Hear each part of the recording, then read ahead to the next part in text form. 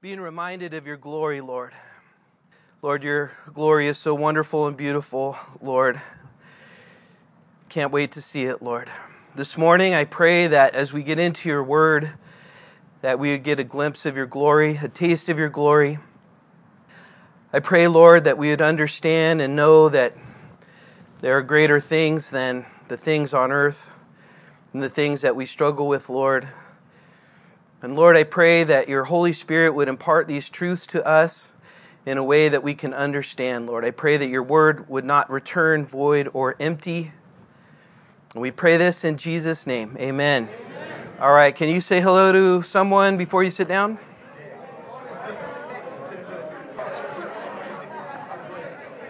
All right, come on in. Have a seat, please. All right, I don't always dress up, but when I do, it's for a baby dedication. So we're going to start off with the baby dedication this morning. Come on up, you guys. So, this is our beloved Colin and Sarah, and our beloved Ozzy Edward Pinnell. So, how old is he now? 7 months. 7 months? Mm-hmm. So that's Ozzy. You guys say hi to Ozzy. Hey, buddy. What's going on? So, in case you're wondering what we're actually doing, this is what we call a baby dedication. And what this is us as a church body praying for Ozzy, that when he gets to the point of understanding that he, of his own volition, would receive Jesus Christ as his Lord and Savior. And this is praying for the parents, that they will raise Ozzy in the ways of the Lord to the best of their ability and knowledge. And so we pray that you receive Jesus someday, buddy. So maybe I could give it a shot here. Okay, let's pray really quick. Heavenly Father, we thank you for Ozzy. What a blessing that he is. And as we look at him, we know that he is precious in your sight, that he is fearfully and wonderfully made. And you made him to have a relationship with you. We pray now that you would work in his heart and his mind to know you and to receive you as his Lord and Savior. We pray that he would serve you with all of his heart, that he'd dedicate his life to you as we dedicate him to you.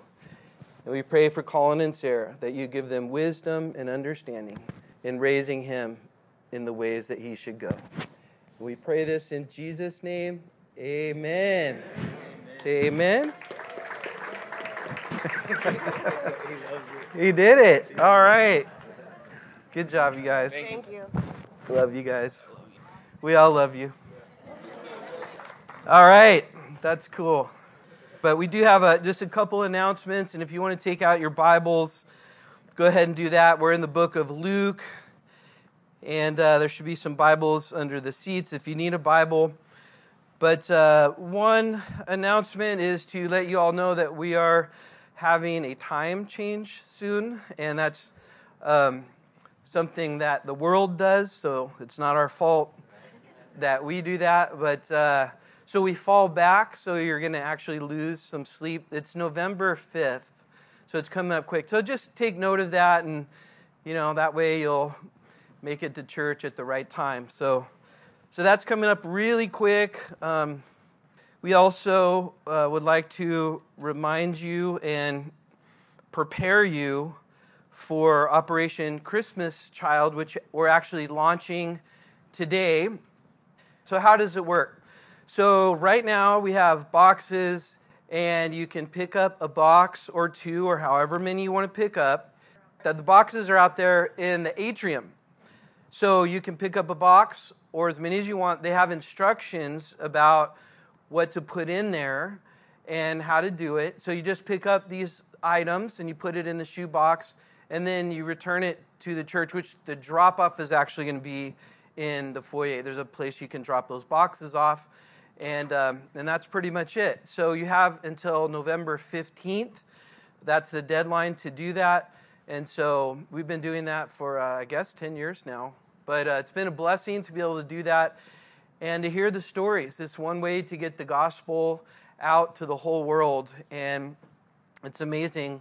The gospel is basically the message of Jesus Christ, who he is and what he's done, and how that brings salvation to those who receive it. So that's that. If you have your Bibles, I'd like you to turn your attention to the book of Luke, chapter 9. And we'll be looking at the section of Scripture that covers verses 28 through 36. And as we do that, we're going to look at now, as we've been following the ministry of Jesus through the book of Luke, we're going to look at what he teaches his disciples in really what is a visual message in regards to how we are to live our life effectively in this world, having the right perspective. Jesus gives them the perspective that would allow them to be willing to do whatever, whenever, however God would ask them to do it. That their faith that would lead to their obedience would be driven by their understanding of their future. In other words, they would be able to live from above down instead of living from down up. What do I mean by that? Well, the perspective that Jesus gives them and wants us to have is that our life is going somewhere. Our life has purpose and meaning. And it'll end somewhere. And God wants us to focus and understand where our life is going to end up so that we can properly live our life before we get to that point. I'd like to share a few scriptures with you in that regard. So Psalm 90, verse 12 says, "Teach us to number our days, that we may gain a heart of wisdom." James chapter 4 says that our life is but a vapor that appears for a little time and then it vanishes away. Psalm 84 says, "Blessed is the man whose strength is in God and whose heart is set on a pilgrimage." Matthew 6:19, Jesus said, "Do not lay up for yourselves treasures on earth where moth and rust destroy and where thieves break in and steal, but lay up for yourselves treasures in heaven where neither moth nor rust destroys, where thieves do not break in and steal. For where your treasure is, that is where your heart will be also." Colossians 3:1, "Since then you have been raised with Christ. Set your hearts on the things above, where Christ is, seated at the right hand of God. Set your minds on the things above, not on earthly things. For you have died, and your life is now hidden in Christ. And when Christ, who is your life, appears, then you shall also appear with him in glory." Luke chapter 9, verse 25 says, "For what profit is it for a man who gains the whole world and himself is destroyed or lost? For whoever is ashamed of me and my words, of him the Son of Man will be ashamed when he comes in his own glory, and in his Father's and the holy angels." Hebrews chapter 11, the chapter that talks about faith and living by faith. It gives us examples of those in the Old Testament who have lived by faith. And it says in Hebrews 11:13, "These all died in faith, not having received the promises, but having seen them afar off, they were assured of them, they embraced them, and confessed that they were strangers and pilgrims on earth, and how they desire a better, that is, heavenly country." And those scriptures, and it is the teaching of the Bible, is that we are to live our life with our hearts and our minds set on eternity, set on the things that will last forever. And that's how we're to live our life, with eternity always in our view and always in our sight. That actually affects and changes the way we live here on earth. So as we take a look at the scripture in verse 28 of Luke chapter 9, you'll notice that Jesus says, or it says, that it came to pass about 8 days after these sayings that he took Peter, John, and James, and he went up the mountain to pray. So what's going on here? We're picking up the story, obviously, as the narrative is happening. And Jesus has been continually working to get the disciples to understand who he is and to appropriately respond and act accordingly. And Jesus, just prior to this, he asked Peter, "Who do men say that I am?" And that was the big question. That was the question that Jesus had been leading to ask. That was the question that Jesus had been building his resume, so to speak. He'd been building the understanding of the disciples by teaching them and demonstrating to them who he is. And he asked the question, "Who do men say that I am?" And then he says, "Who do you say that I am, Peter?"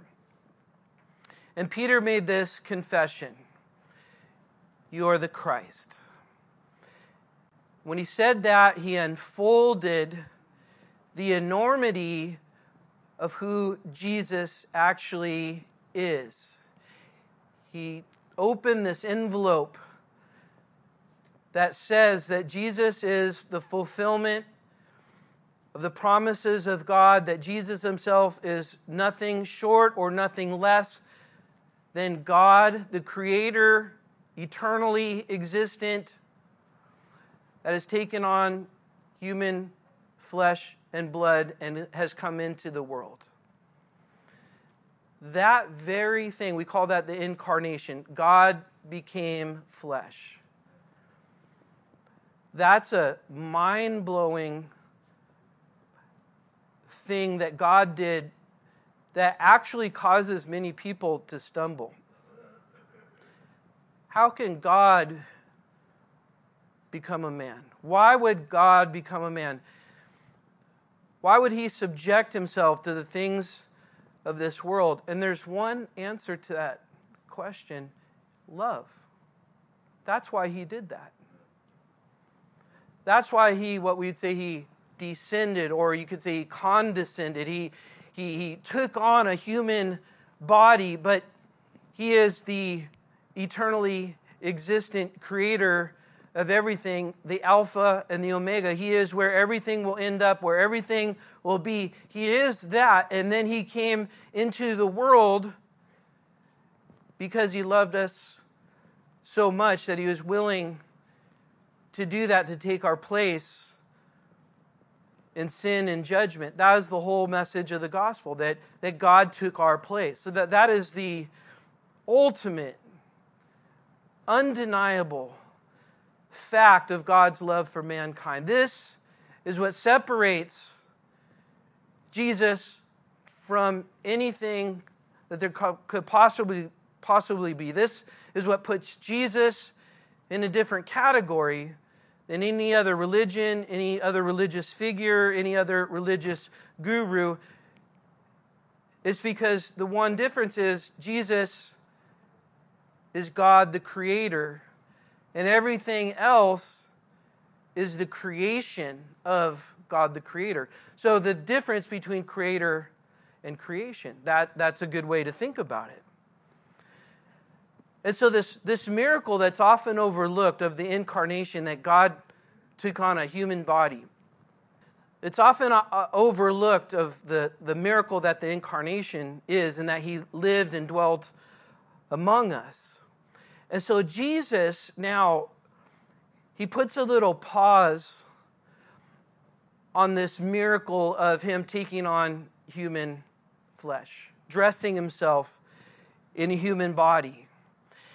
And he's doing that. It's very interesting because he's doing that because the disciples that he is going to reveal who he is, himself in his true state, they're going to need to know who he really is fully and completely in order to accomplish what God has called them to do on earth.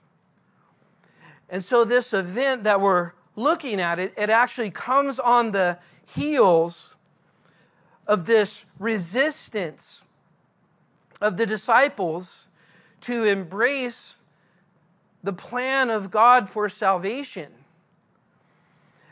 Especially seen in Peter, that they wanted to embrace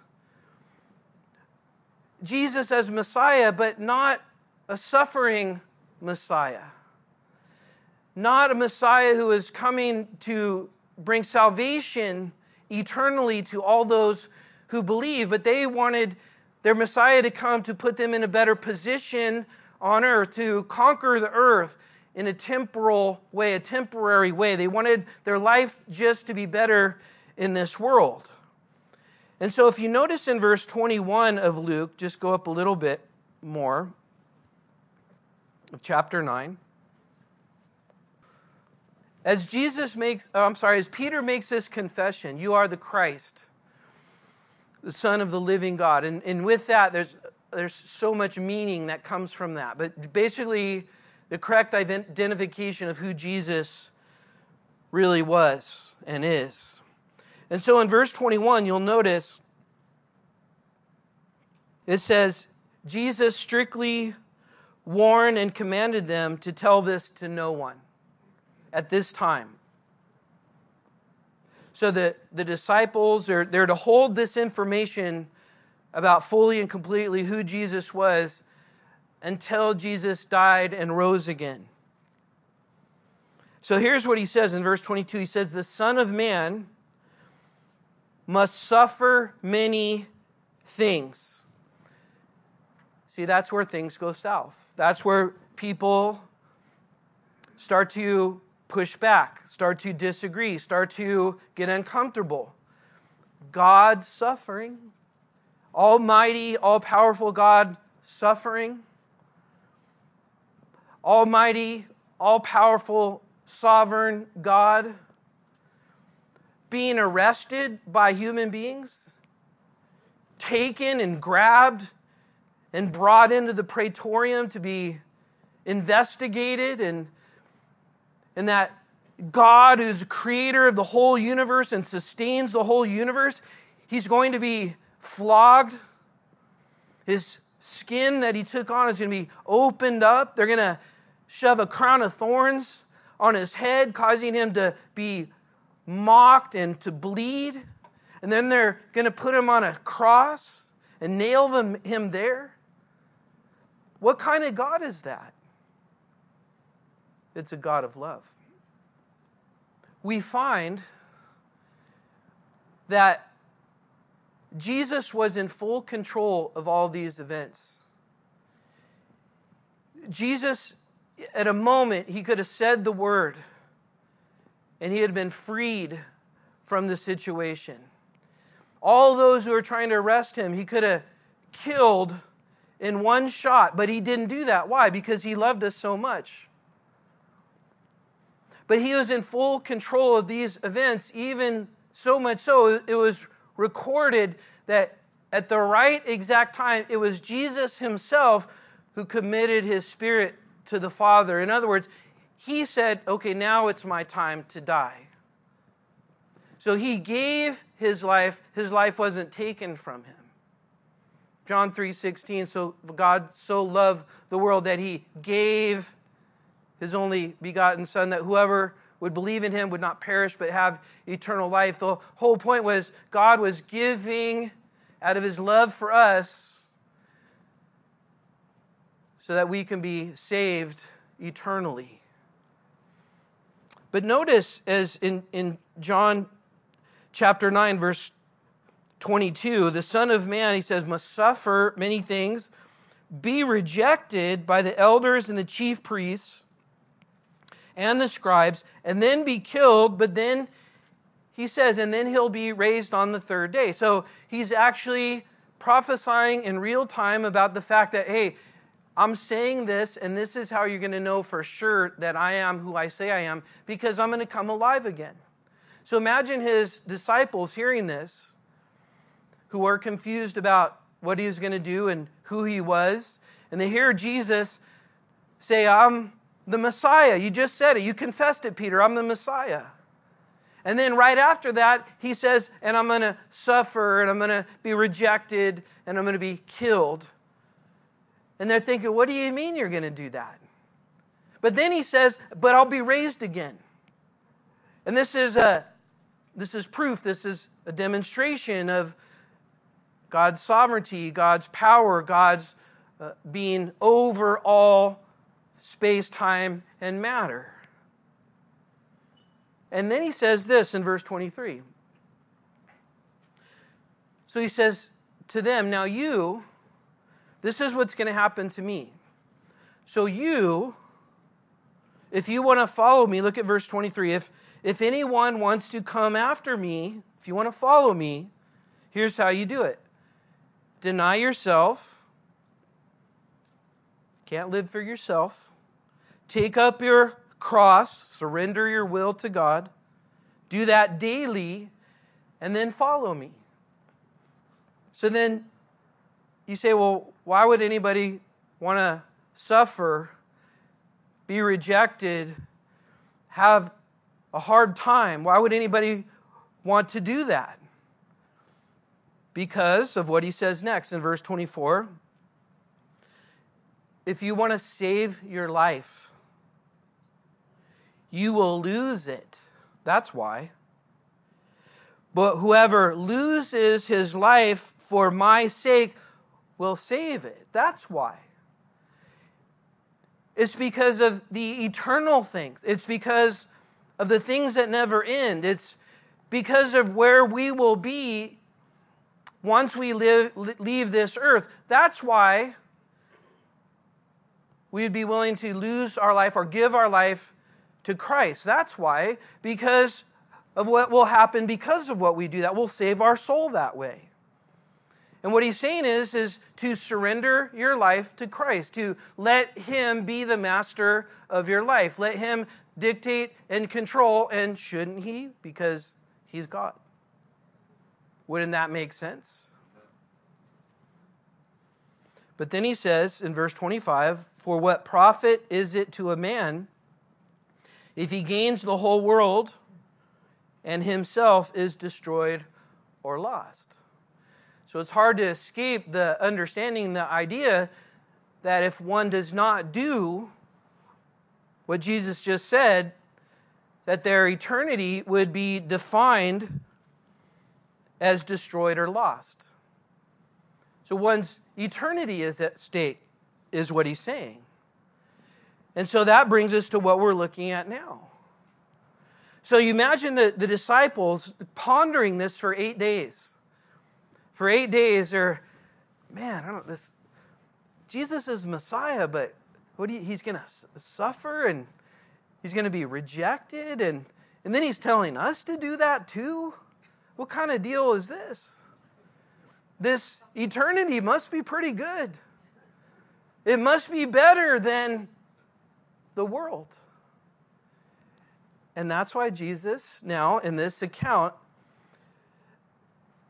does what he is going to do. 8 days later, he takes Peter, John, and James, 3 particular individuals that are going to be primarily responsible for carrying the baton of the ministry of Jesus. Everything that they learned from Jesus, everything they saw from Jesus, everything they were taught about Jesus, from Jesus, they were going to be the ones that would carry this on. So they had to be convinced, because we saw it was hard for them to receive this. So Jesus, 8 days later, he takes them up on a mountain to pray.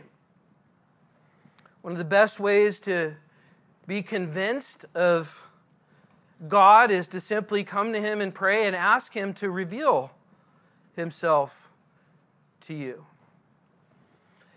But as he prayed, look in verse 29, as he prayed, so while his prayer is going on,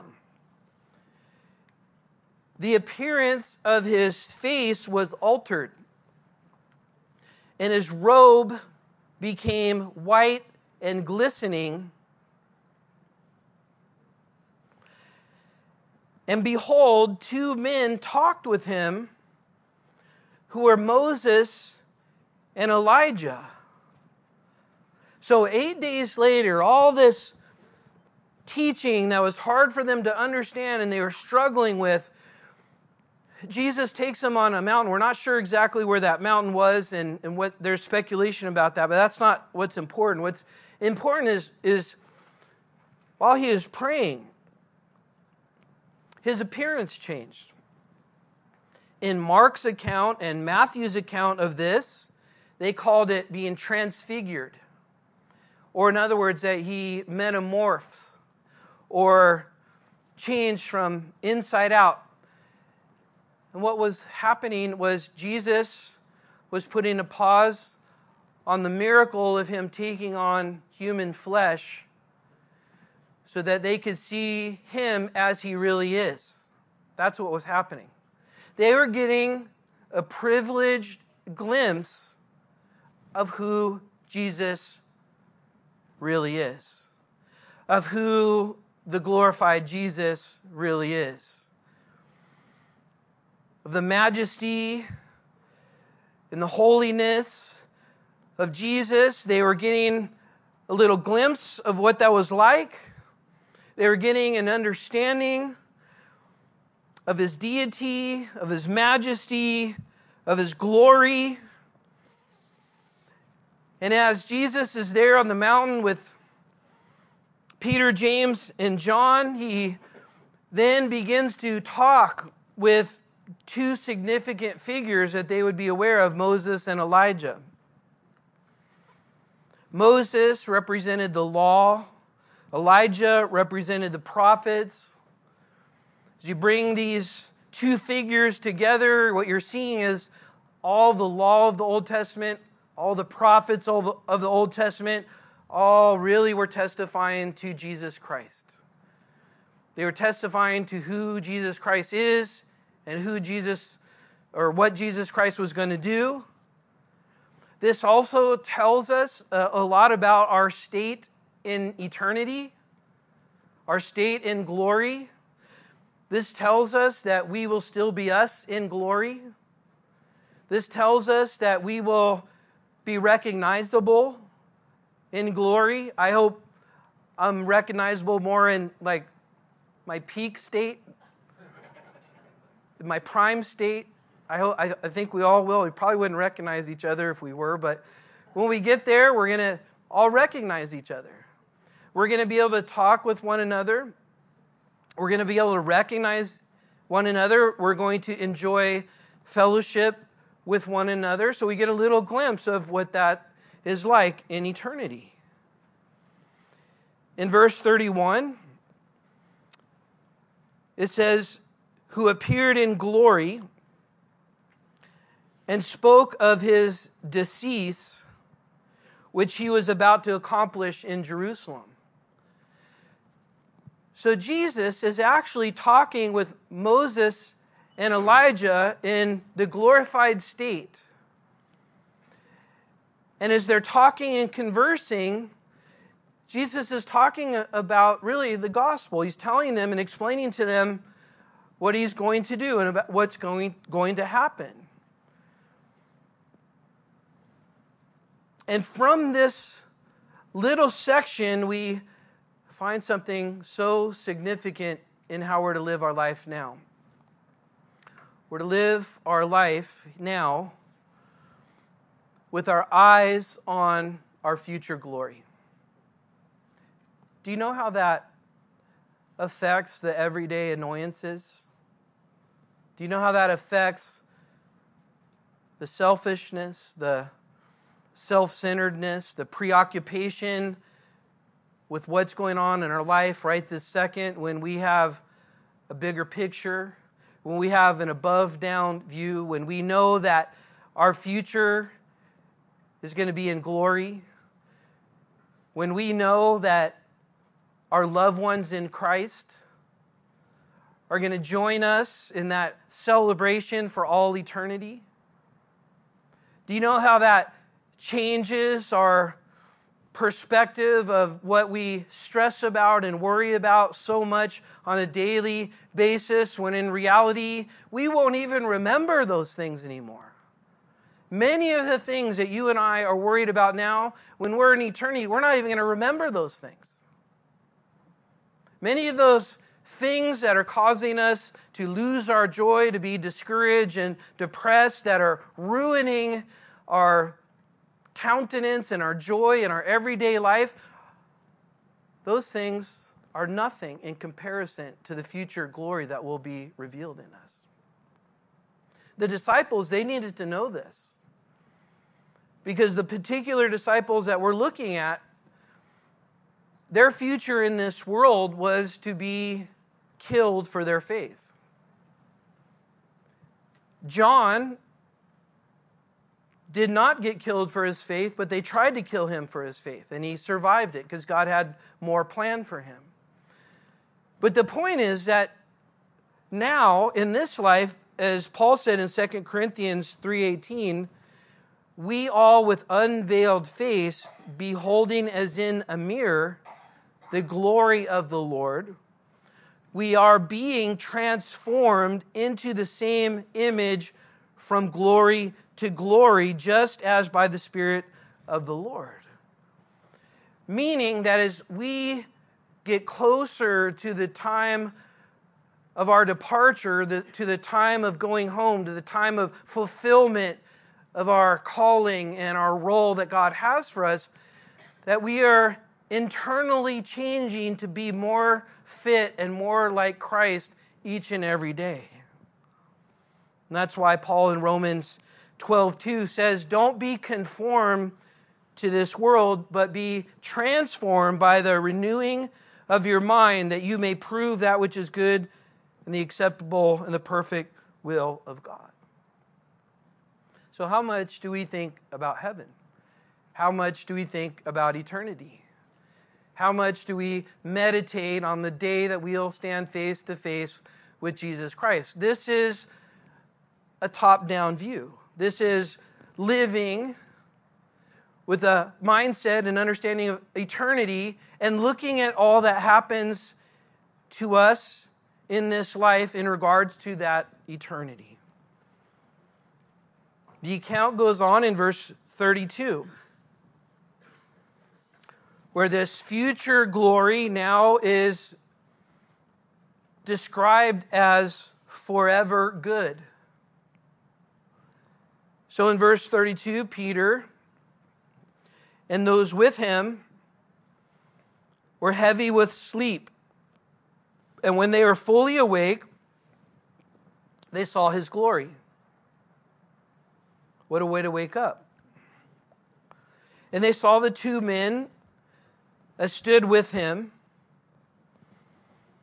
And then it happened, as they were parting from him, that Peter said to Jesus, Master, it is good for us to be here. And let us make 3 tabernacles, one for you, one for Moses, and one for Elijah, not knowing what he had said. So Peter's response to what he saw was, I don't want to ever leave this moment. I don't want to ever go down the mountain again. I don't want to have to deal with what's down there. And he said what is going on here on the mountain with Jesus in his glorified state, the revelation of the kingdom of God right before them, a glimpse into their eternity, what they were experiencing was so good.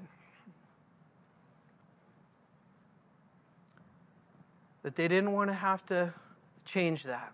And so Peter's response, not knowing what he's saying, Jesus, how about we build little tabernacles and we can all just stay here. We can camp forever.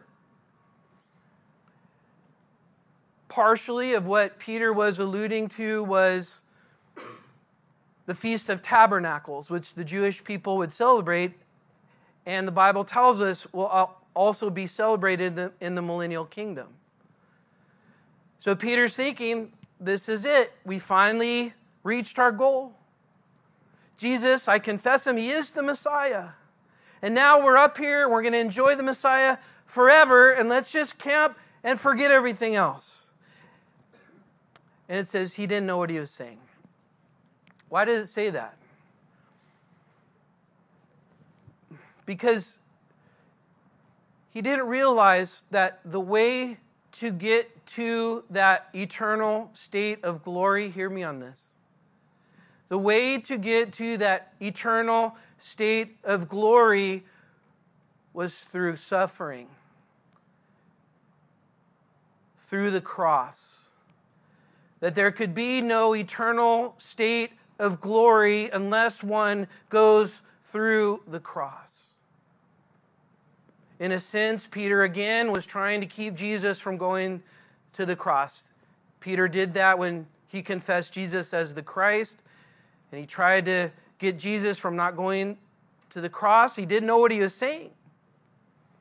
What does that tell us? That tells us that there's only one way to access future, forever good, and it's through the suffering of Jesus Christ on the cross for our sins. One way. There's no other way. And Jesus tells Peter that, which was not what he wanted to hear, was not good news. But as Jesus explained that our state and condition here in this world is temporary and fleeting, but determines our eternity. Now determines our eternity. What we do with Jesus now, that's the only decision that we will make that will affect how we live forever. And this is what Jesus is getting them to understand. And finally, in verse 34,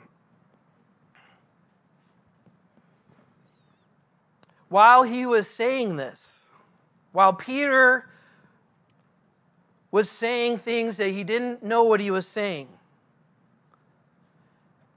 so he was interrupted. Peter was interrupted.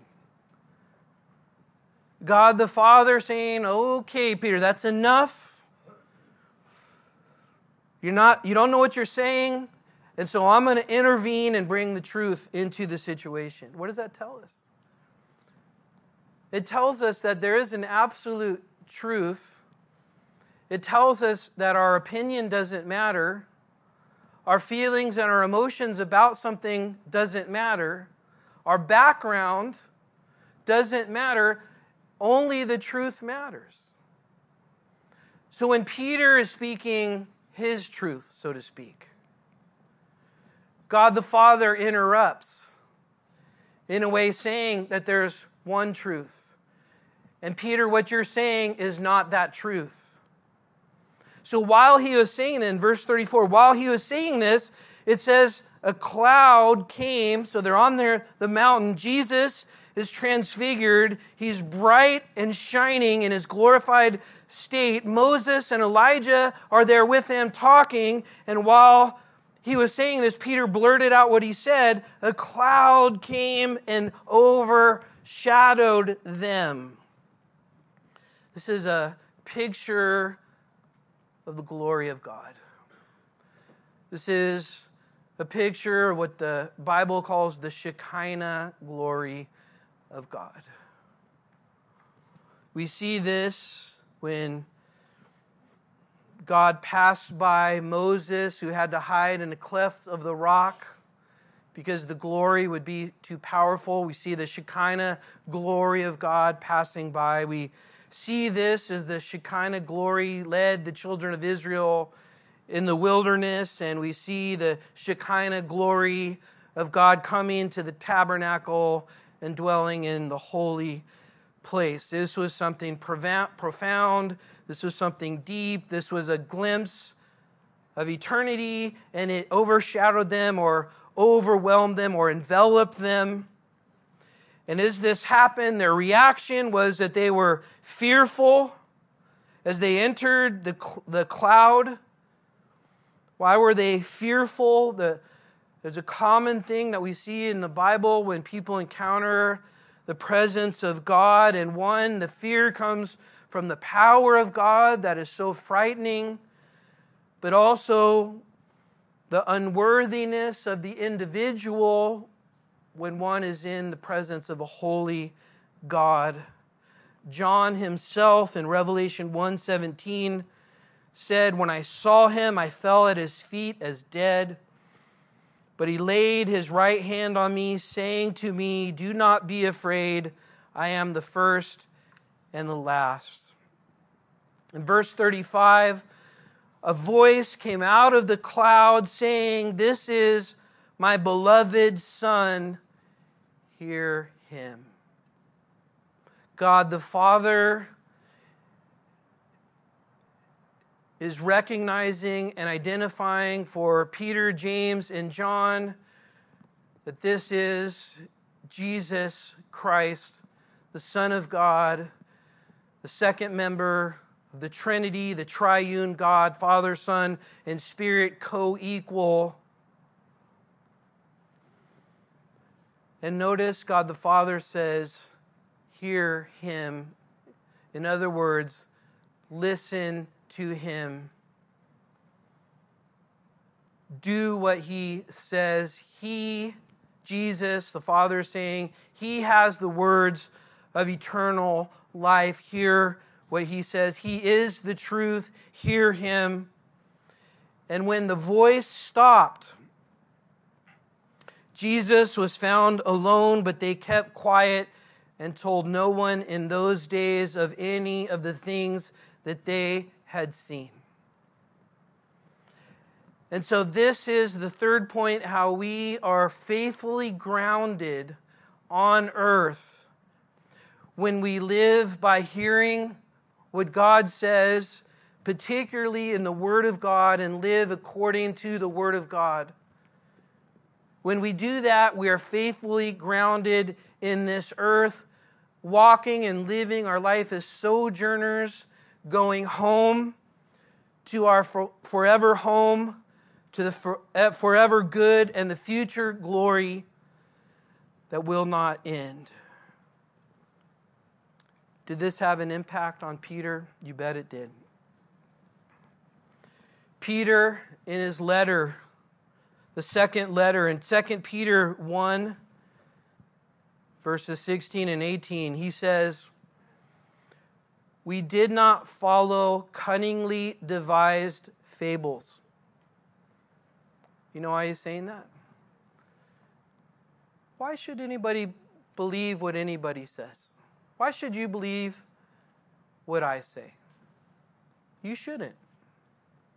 Why should you believe what another pastor says, or another priest says, or another person that comes to knock on your door with a magazine says? Why should you believe anybody, what anybody says? Peter didn't fully believe what Jesus said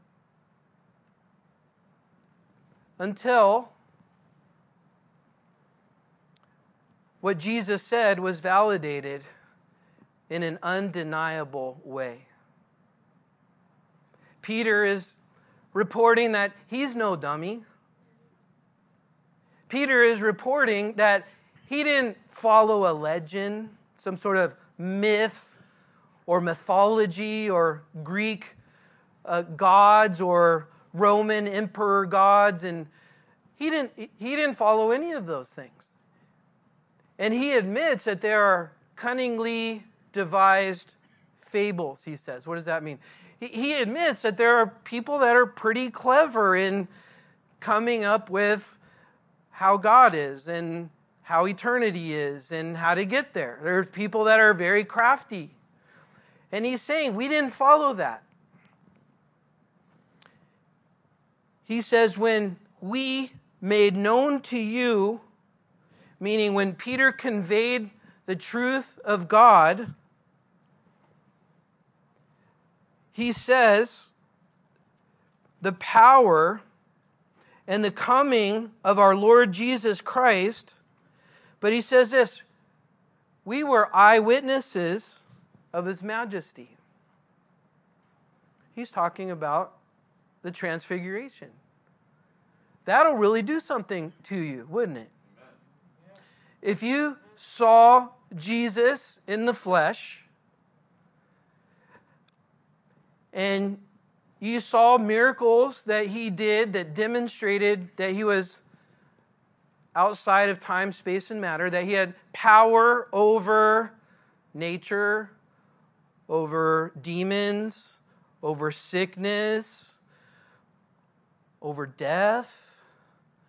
And then you saw Him peel back the veil of His flesh a little bit to see who He really is. But not only that, and then you saw this man die. You saw a spear piercing His side with blood and water coming out. You would see the Roman soldiers who didn't break His legs on the cross, because that's what they would do when they wanted to hasten the death of the person on the cross. So they didn't break His legs because He was already dead. And you saw them take Him down and wrap Him and put Him in a tomb, a cave tomb, and roll the stone in front and put Roman soldier guards whose life was at stake. If the tomb was tampered with, you put them in front of the tomb. And then you remember Jesus said He would come to life again 3 days later. And then 3 days later, you're told by some women followers of Jesus that they went to the tomb on the third day and He wasn't there. And in Peter's sandals, you run back to the tomb and you look in and it's rolled back and He's not there anymore. But not only that, a little bit later, you're talking to Him. You're touching Him. You're eating with Him. This is why Peter is saying that before I was willing to deny Jesus, even when they took Him away, I was willing to deny, but when it all came together, I was willing to die for Him instead of deny Him. And he writes later that I was an eyewitness to His majesty, for He received from God the honor and glory when such a voice came to Him from the excellent glory that said, "This is my beloved Son, in whom I am well pleased." And we heard this voice which came from heaven when we were with Him on that holy night. So Peter records the fact that he was an eyewitness and he was now willing to die for what he knew was true, so that you and I can know the same love of Christ that He came to know. And to know the same love of Christ that He came to know is then to receive that love by faith, which means our future glory is just waiting for us. That we have the assurance because of the eyewitness testimony, because of the resurrection of the dead, that every believer has a plan that God has mapped out. And going to eternity is simply when we finish that plan.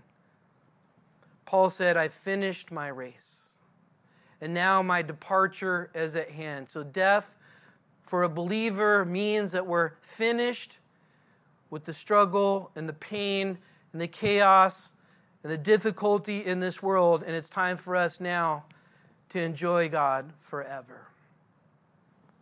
This is what it means to live from above down, and to live for something greater than ourself, greater than anything that is in the world. We live for the glory of God.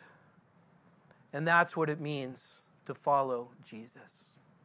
Let's pray. Father, we thank you for this morning and your word that is true. It's a light. It's a lamp unto our feet. And now, Lord, I pray that we would listen, as your Father said on the Mount of Transfiguration. We would listen to what you say. We would hear you now, Lord.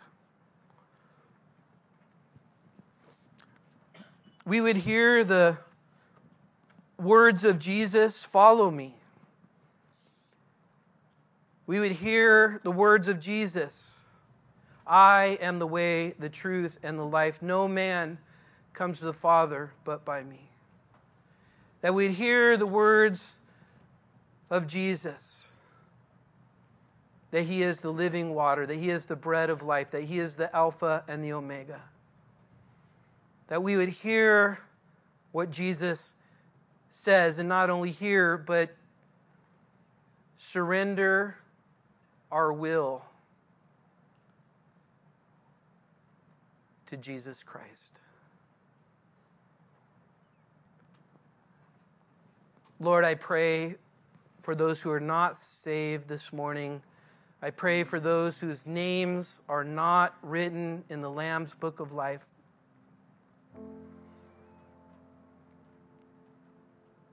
I pray now that they would take the command of the Father to hear Jesus, hear Him, turn to Him, and surrender your life to Him.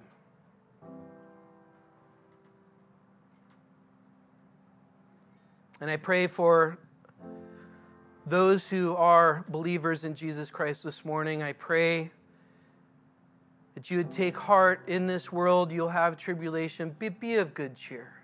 Jesus has overcome the world. Let's all stand, and we're going to worship the Lord. One last song before we go out. And if anybody would like prayer this morning, feel free to come on up as we begin to worship the Lord. Our prayer team will be up front. They'll be happy and excited to pray with you for whatever the need is. So God bless you, and let's worship the Lord.